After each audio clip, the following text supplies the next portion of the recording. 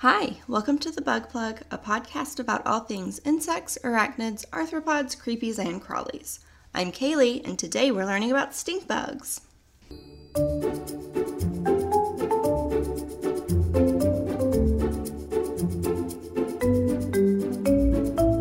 Okay, before we get started, if you listened last week, you knew I was having computer issues. I'm still having computer issues. I don't know how to fix it. But currently I don't have access to any of my previous episodes or the original file for our intro song. So I'm kind of struggling. But I found a workaround. We're here. We're doing it. We're doing great. Also, this computer sounds like it's about to explode. So if you hear like a humming or like a fan noise, that's my computer about to explode. So I'm sorry about that. There's really no way I can get around it. I wonder if that's picking up on the mic. It's right there. Do you hear it? All right, moving on. There are about 4,700 species of stink bugs in the world, with about 200 or 250 in North America. These species all look a little bit different. Some are green, some are brown, some have red spots, some are really skinny, but they're all pretty small. Stink bugs are insects, and they're often called shield bugs. The shield bug name comes from their shape. Most of them just look like little shields. As for the stink bug name, we're gonna get into it, but spoiler alert, they stink. I'm sure you knew that. Stink bugs, like all insects, start out as eggs. These eggs are laid under plant leaves, 30 to 100 at a time. From the eggs, the nymphs emerge. Remember, we've talked about nymphs. They're like the kid/teenager version of insects. The nymphs are wingless and undergo a number of growth stages before reaching adults. It takes them about 5 weeks to reach adulthood, but that varies depending on the species. You'll typically start to see adults emerge in early spring. In some areas, you can have 3 generations of stink bugs each year, which is very exciting. Some adults prefer living in areas like orchards or farms where they can eat apples and peaches and beans and berries and pecans and cottons. Cottons? I meant cotton. Other adults don't eat at all. Remember the super confusing mayfly episode? They didn't eat as adults either. They're also often found just like in people's flower beds. They just munch. When you see an adult stink bug, you should probably leave them alone. They don't really pose a threat to people, but they definitely aren't a bug you want to hang out with. When scared, they've been known to bite or emit an odor. Now, the bite isn't harmful, they can't hurt you, and honestly, not all of them bite, just some of them. And they will make you sick if you eat them, so keep the stink bugs out of your mouth. The smell is what most people think of when it comes to stink bugs. I mean, it's in the name. I already said that stink bugs may emit an odor when they feel threatened. Of course, the feel part is important. Even when they aren't actually in danger, they will stink it up if they think they might be. So even if you weren't planning on picking one up or harming it, they could release a gross smell just by you being there. So be careful when you go out to look for them. It's more of a note for myself, but it's a good reminder for everybody else too. Okay, so they stink sometimes. That odor comes from chemicals being released from special glands in their thorax. Remember insects? Head, thorax, abdomen. Remember that? We talked about insect anatomy several times. We're not getting into it. Some stink bugs can spray these chemicals in order to scare away a threat and run, while other species just sort of ooze the smell. It comes out of little holes in their thorax.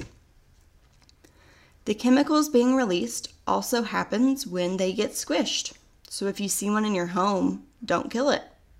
It makes for a fun hike if you accidentally step on one too. The chemicals they release can cause skin irritation in some people, so if you are planning on killing one, which I advise against for a few different reasons, definitely don't use your bare hand. Are any of you killing bugs with your bare hands anyway? I try really hard not to kill them, but to rehome them, with the cup and the paper. But if I killed one, I don't think I would use my bare hand. Sorry, moving on. The smell itself has been described in a few different ways. That may depend on the different species or what the individual bugs are eating, or even the person who smells it. I know this is a little off topic, but people experience the world based on how they perceive their senses. So we all live in a different world, basically. So for example, a few years ago when that whole "what color is the dress" thing was going around online, a lot of us learned that we see colors differently than our friends. And some of us got fighting mad that they were right, and then turns out they were wrong.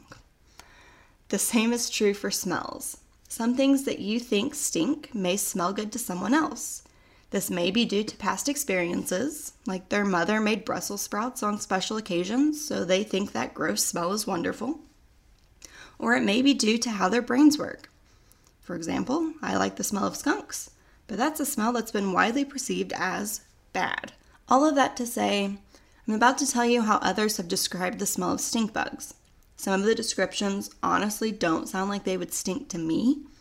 So if a few of those sound like pleasant smells to you, that's great. Also, "sound like pleasant smells" was a terrible phrase. I'm so sorry about that. The different stink bug species have been described by different people as smelling like a skunk, cilantro. Oh, that's another fun "we experience the world differently" things. Does cilantro taste like soap to you? To some people it does, if you weren't aware, and others, not to name names, but it's me, just don't like the taste of cilantro and have convinced themselves that it tastes like soap. Sorry, moving on. The cilantro smell has been described as overbearing, if you were curious. They've also been described as smelling like burnt tires or fermenting fruit or simply earthy, oily, dusty, or woody. They can be a nuisance, often eating plants in people's flower beds, and have been known to sneak into homes in early autumn.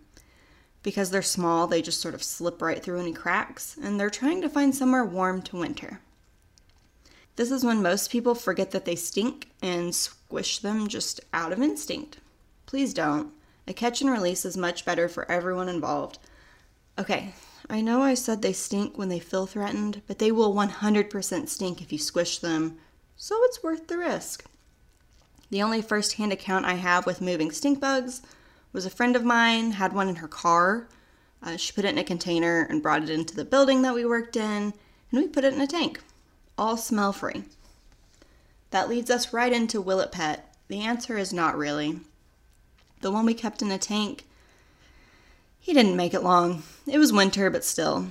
First of all, they don't smell great, and while their diets are pretty easy to accommodate, when they lay eggs, you'll end up with hundreds of stink bugs. And that's a lot of bugs. I like bugs, but that's a lot of bugs. Alrighty, let's recap and close this one out. Stink bugs, also called shield bugs, are not creatively named. They stink and they look like little shields. Sometimes. There's one species that's real skinny. They're very cute. Stink bugs are very cute. Their odor is used as a defense mechanism, keeping them safe from predators and other potential dangers. Some species have adults who don't eat, while others will eat just all of your plants. They should start being seen in many parts of the United States by now, and you'll see them through summer. I was reading an article, I guess there's a big problem with them in North Carolina. So if you're listening in North Carolina, they're here, watch out. Don't squish or threaten them, they'll stink it up. Or not, if that one smells pleasant to you. Remember, we experience the world differently. I may like smells you don't like, and that's fine. We're all fine. Everything's fine. Thank you for learning with me today. I'll see you next time here on the Bug Plug Podcast.